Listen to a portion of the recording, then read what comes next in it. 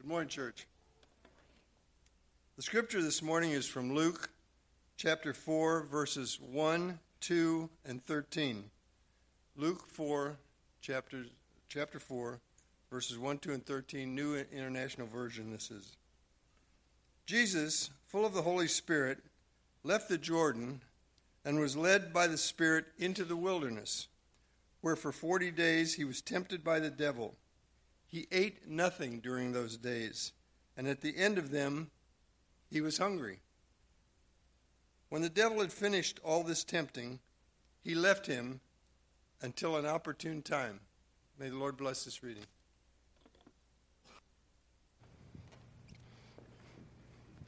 Bill, thanks for doing our reading this morning.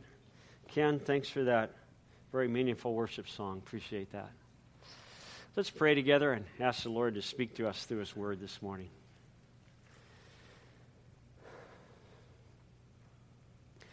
Loving Father,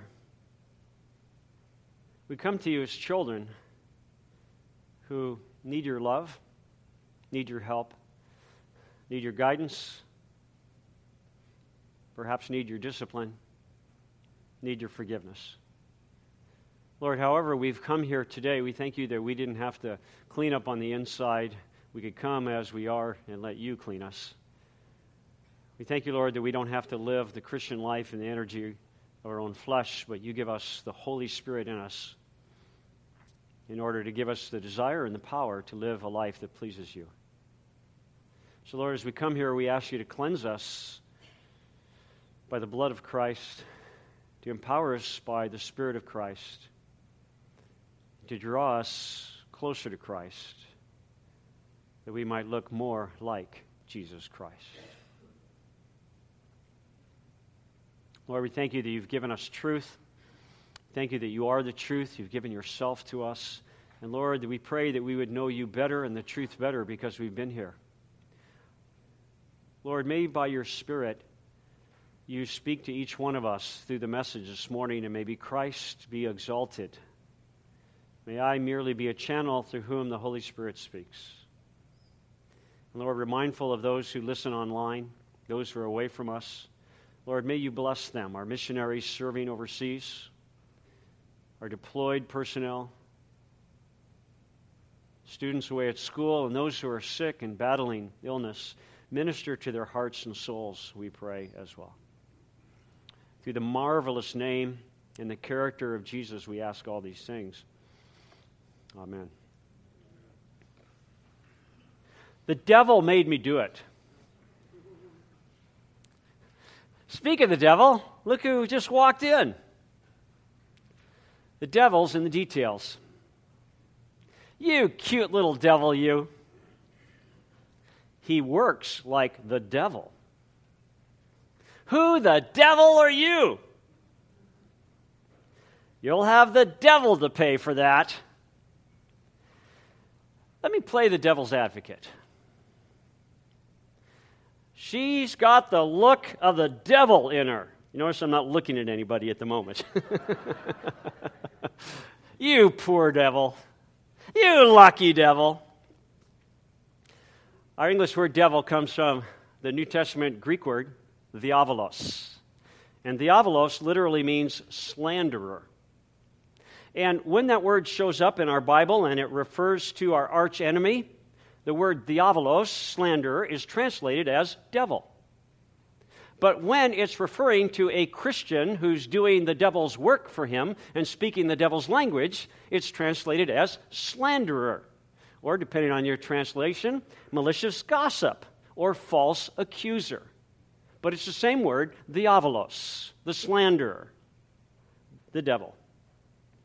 Today we're going to continue in our series on encountering Jesus, and we are going to see the power encounter of all power encounters. It's the man of perfection encountering the most vile creature in the universe. It's the encounter between pure good and ultimate evil. It's the encounter between truth and falsehood, right and wrong, between God's way and any other way. If you have your Bibles with you or your tablets of some sort, if you turn with me to the Scriptures in Luke chapter 4, where we have the description of darkness confronting light and the devil confronting Jesus. And Luke 4 starts off this way in verse 1. It says, "And Jesus, full of the Holy Spirit, returned from the Jordan." He had just been baptized by his cousin John the Baptist. The Holy Spirit had just descended upon him. He's just been authenticated as the Messiah, the Son of God. He's just begun his public ministry, and as soon as his ministry begins, the devil shows up to tempt him. So he returns from the Jordan, was led about by the Spirit in the wilderness for 40 days, while tempted by Diabolos, the devil, the slanderer. And Jesus ate nothing during those days, and when they had ended, he became hungry. I don't know if you believe in a literal devil. If you don't, it's probably because you've been influenced by our secular Western society that wants us to think that the devil is perhaps folklore or superstition or fantasy or just a childish belief. But just take a trip overseas. Go to Haiti or go to Africa or go to Asia or South America, places that I've been, and you will discover cultures that not only believe in the devil, they have met him. And if not him personally, they have met one of his many minions who we call demons. Years ago, I was on a mission trip for the summer in Haiti, the poorest country in the Western Hemisphere. The national religion of the country of Haiti is voodooism. It is the worship of the devil. I found it odd that you'd go around the country and you'd see crosses. But the crosses weren't to honor Christ. The crosses were symbols of the devil because they believed the devil had defeated Jesus on the cross. So when you saw a cross in Haiti, it was worship of the devil. And one day I noticed a cross and someone had tied a goat to it. And I go, well, that's a cute little goat. And the missionary friend said, yes, that goat's going to be a sacrifice to the devil. He told us that the country had witch doctors and they would put wangas on people. Those are curses. He told of one story of one man, the witch doctor put a wanga on him, and the man couldn't get out of his chair for days. I don't know if he ever got out of his chair. I never heard the rest of the story. But people are demon-possessed. They worship the devil. They have real witch doctors. And one day I had a chance to meet my wicked counterpart, a witch doctor. And I'm talking to her and everything, and then afterwards I asked my missionary, well, how do you know a witch doctor? And he said, well, by the way they dress. And I go, well, how do they dress? They always wear bright red and bright blue together. And I looked at myself, and I had bright red and bright blue on. But I'm not a witch doctor. Well, I was out jogging and down a dirt road, and I'm jogging, and there was something in the middle of the road, and I thought, well, I just need to see what that is. And I came, and it was white, and I picked it up, and it was in cloth, and it was padded, and I go, well, this is in the shape of a little doll. Some little girl dropped her handmade doll, and then I noticed safety pins in it. It's a voodoo doll! And so I threw it back, and I ran faster than I had been before. Well, Jesus not only believed in the devil, Jesus met him face to face. But before we look at this encounter more closely between Jesus and the devil, we need to make sure that we have a solid theological foundation. Paul, writing to his protege Timothy, calls this sound doctrine. Other places, other translations call it healthy teaching. It's good theology. So if you have your outlines there in your bulletin, if you wouldn't mind taking them out so you can follow along and fill in the blanks, and this outline is something for you to look at during the week. You can look on the back. There's some study questions or discussion questions for you to reflect on. But we need to never forget, number one there, that Jesus is the creator. He's the creator. And the devil is the creature. He is the one who is created, the creature. Jesus is the creator. The devil is the creature. And the reason I say this is because I think the majority of people, Christians and non-Christians alike, either subconsciously or perhaps consciously believe and live and act as if Jesus and the devil are equal opposites, as if they have the same power, only Jesus is good and the devil is evil. Well, that's a heresy. The devil is a creature. He can only be one place at a time. He's not omnipresent like Jesus. His power is extremely limited. He's very powerful, but he's not omnipotent like Jesus. He's quite knowledgeable because he's been around a long time. But he doesn't know everything. The only future the devil knows is the future that God has revealed to him. Jesus knows everything. Some people believe in what you might call a religious dualism. Equal good, equal evil, combating. That is a heresy. It's untrue. Nothing could be further from the truth. And if you have sound doctrine, healthy teaching, you will realize that Jesus is the creator. And he created the devil. But not as the devil, as we'll see in a few minutes. Turn with me. We'll come back to Luke 4, but we need to go to Colossians chapter 1 for a moment in verse 16 to see an important truth. It's speaking of Jesus as the creator. It says he created everything, both visible and invisible. Colossians 1:16. For in him, the context tells us it's speaking of Jesus. For in Jesus, or by Jesus, that could be translated, all things were created, all things, both in the heavens, plural, and on earth. Heavens, plural. That's because we have the heavens, which are the atmosphere that we see. We have the heavens, which is the space that we can see part of that. And then we have the heavens, which is the presence of God, which the Apostle Paul calls the third heaven. God created all of that. And he created also, it says, the earth, visible and invisible. The heavens are the realm of spiritual creatures. Angels, demons, the devil. The earth is the realm of visible creatures, animals, human beings. And Colossians 1:16 tells us that Jesus created both. The heavens, the earth, the visible, the invisible, whether thrones or dominions or rulers or authorities. Wherever these rulers and authorities are, whether they're on earth or in heaven, in the heavens, all things have been created through Jesus and for Jesus. And he is before all things, because he is the creator. And Genesis 1:31 tells us that when Jesus created everything, he looked at it and said, it is very good. Not mostly good.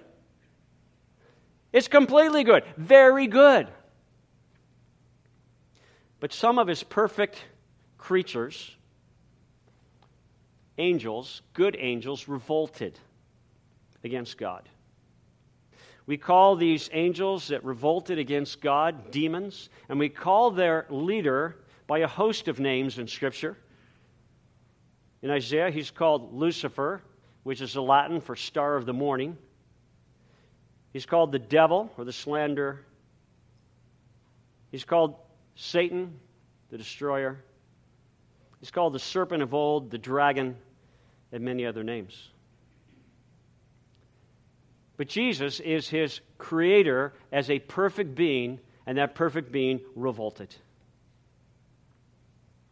Now the creator, Jesus, in conjunction with the Father and the Holy Spirit, agreed that Jesus, who has always existed in the past as God, would come to earth at a moment of time, taking on human flesh.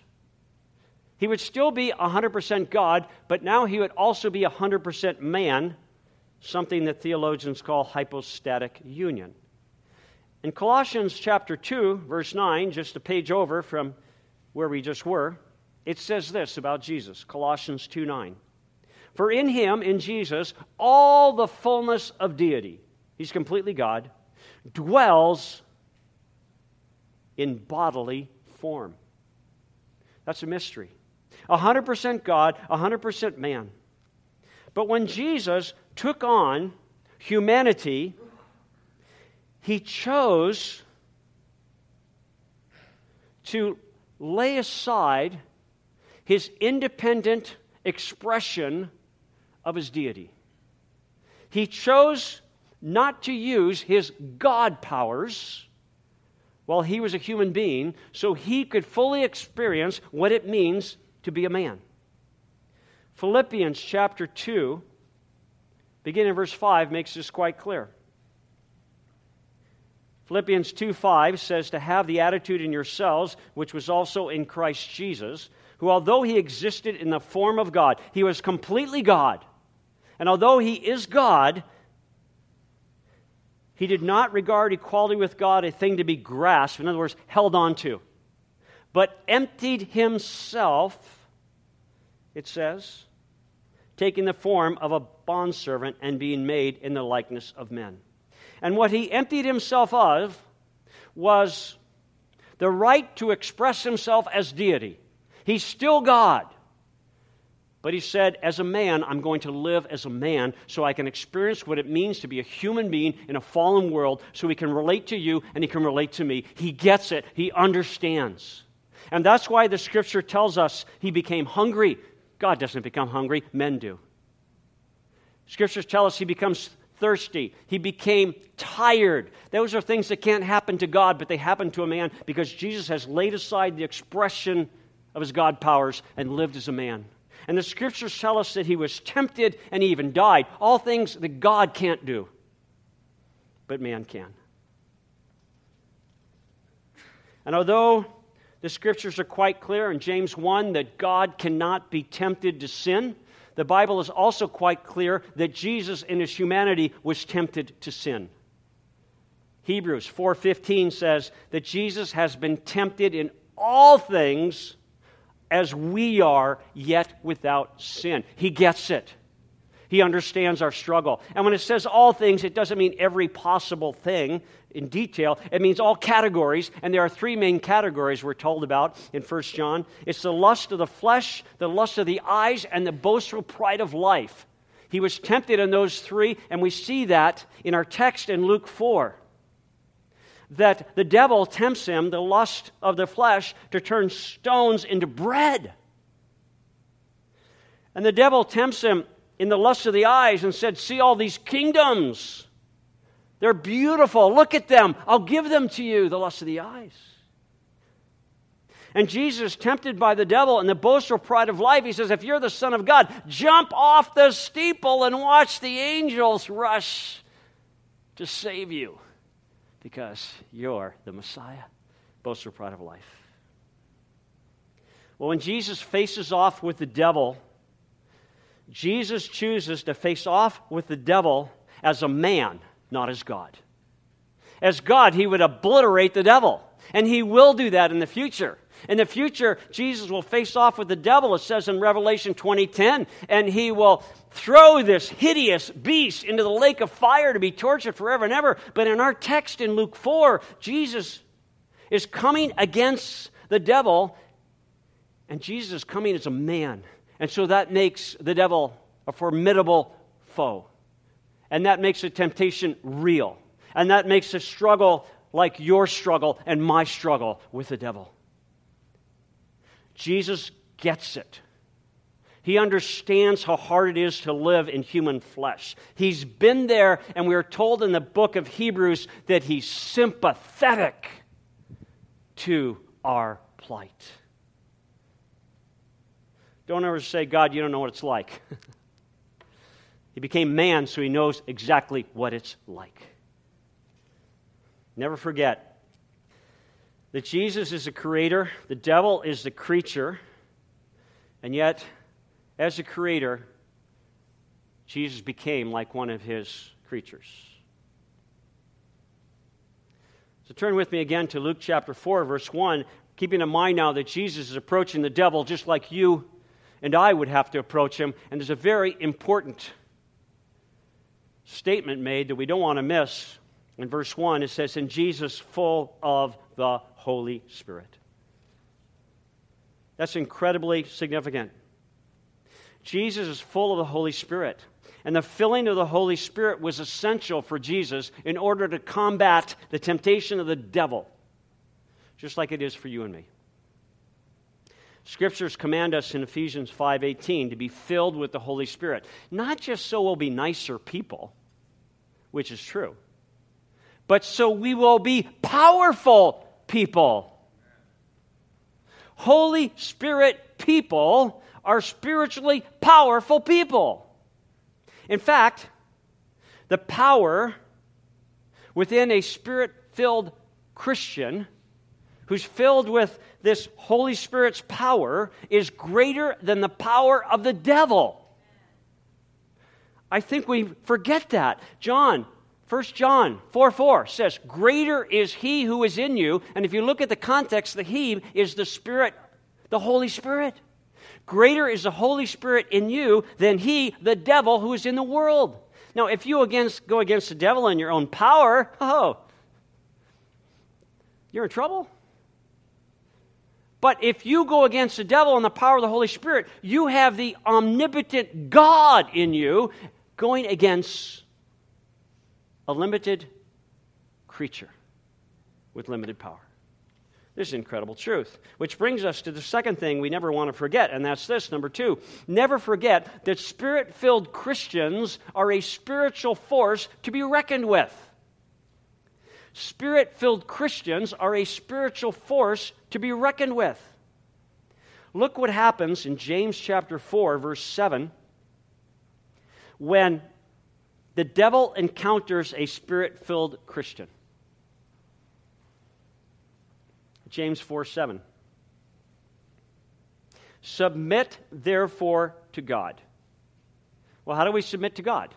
Well, that's when you submit your will to God's will. And when you submit your will to God's will, you're saying, "Holy Spirit, guide me, lead me, let me do God's will."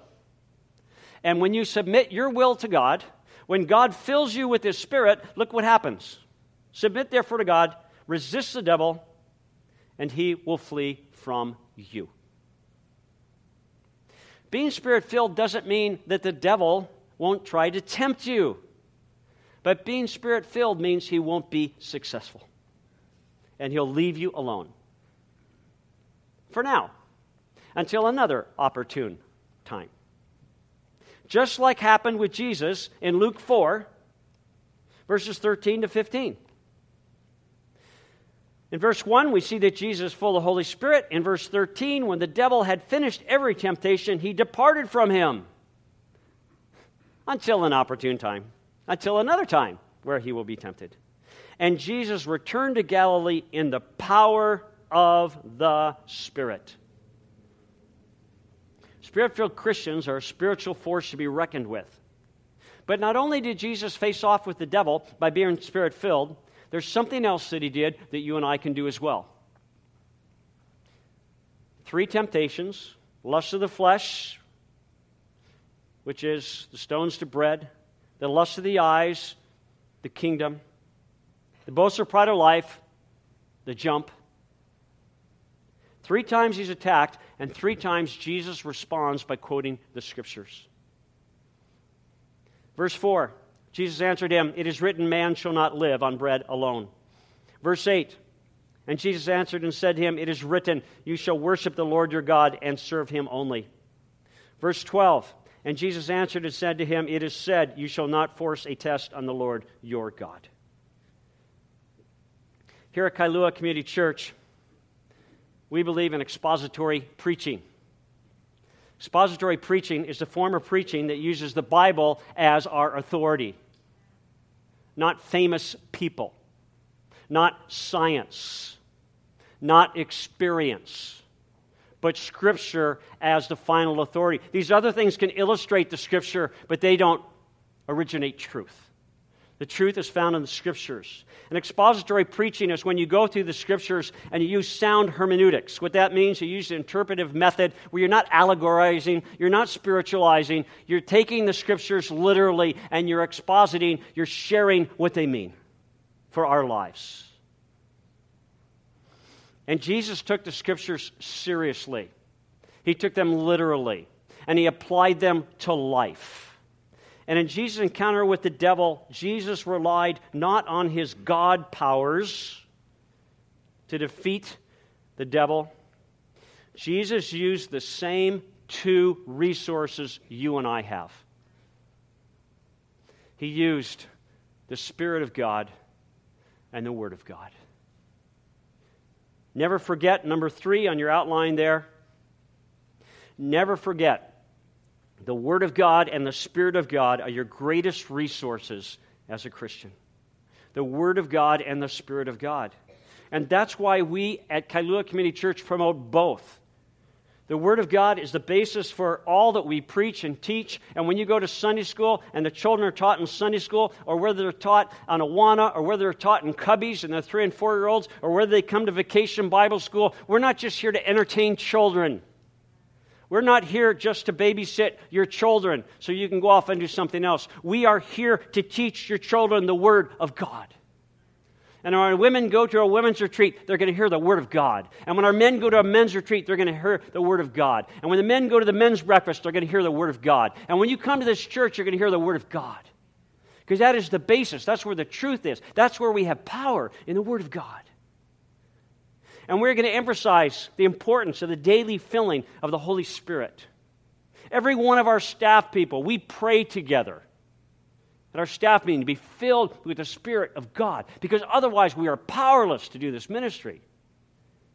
We pray that you will be filled with the Holy Spirit, and we tell you about it. It's on the front of your bulletin, DAY. You need a desire to be filled. You need to be asked to be filled, and then you yield. You have to desire to do God's will. And if you do, ask Him what His will is. And when He tells you, you have to decide if you're going to yield to it. And if you don't yield to it, you're not filled, directed by the Holy Spirit. So you've got to start over again and say, I need your desire. Ask and yield. The Word of God and the Spirit of God are your greatest resources as a Christian. I hadn't noticed it before in this regard, but it's so clear now that I see it in Ephesians chapter 6. Ephesians 6, you know it, is a passage that has the armor that we're supposed to put on, and it's all this defensive armor. Helmets and breastplates and stuff on our feet and our loins. But then he comes to the one offensive weapon we have in verse 17 of Ephesians 6. And he's telling us we need all these things to come against the schemes of the devil.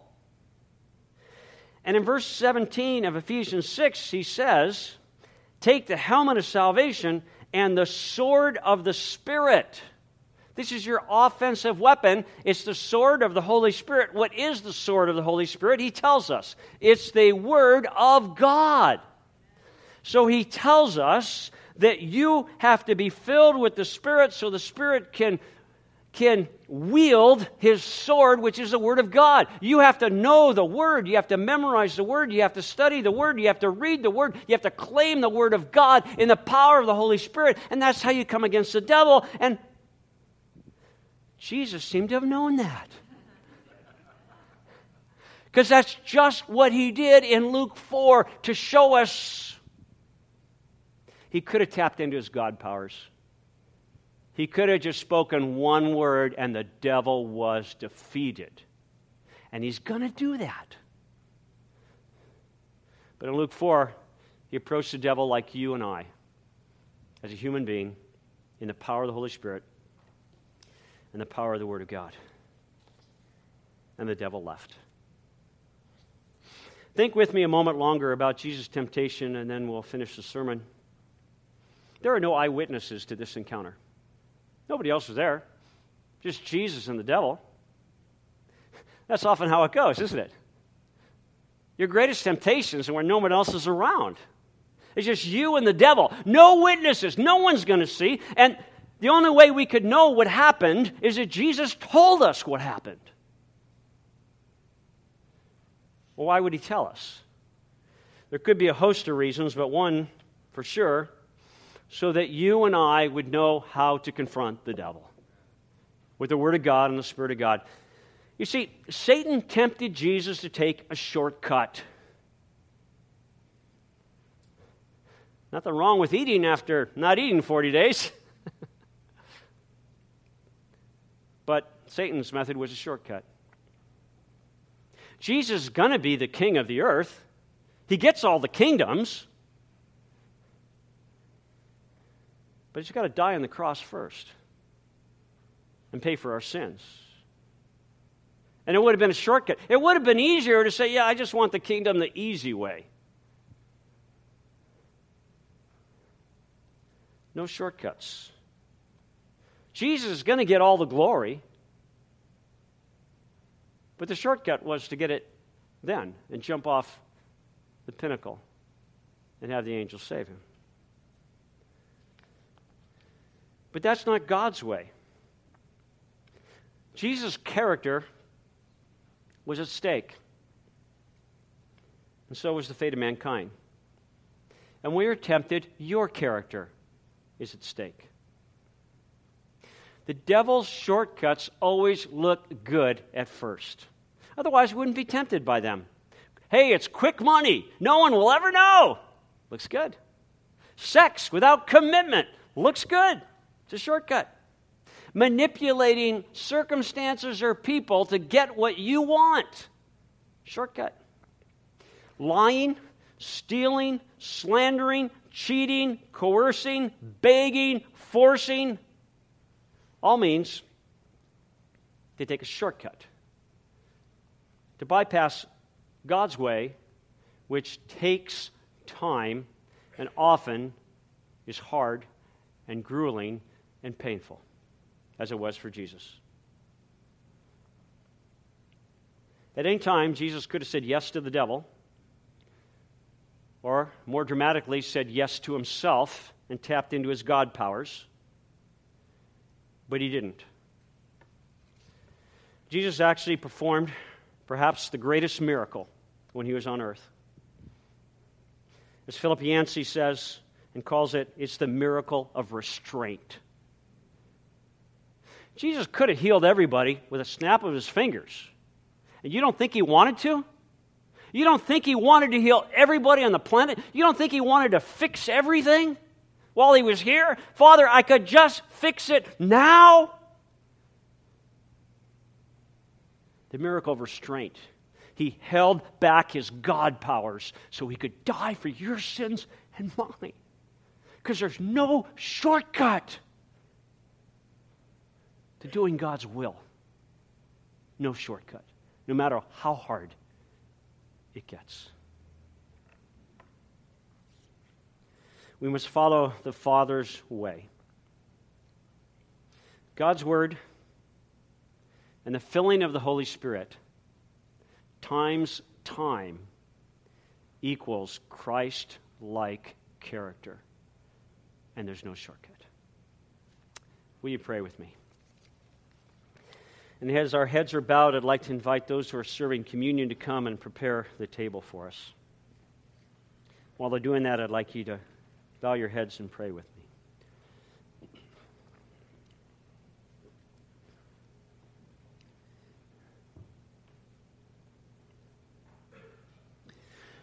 Lord Jesus, we are in awe of what you've done for us. How much you love us and how much you went through that we might come to love you and know you and be forgiven of sin and spend eternity with you.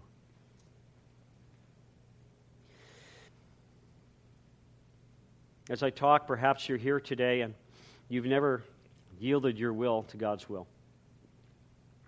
You've never received Jesus Christ as your Savior from your sin.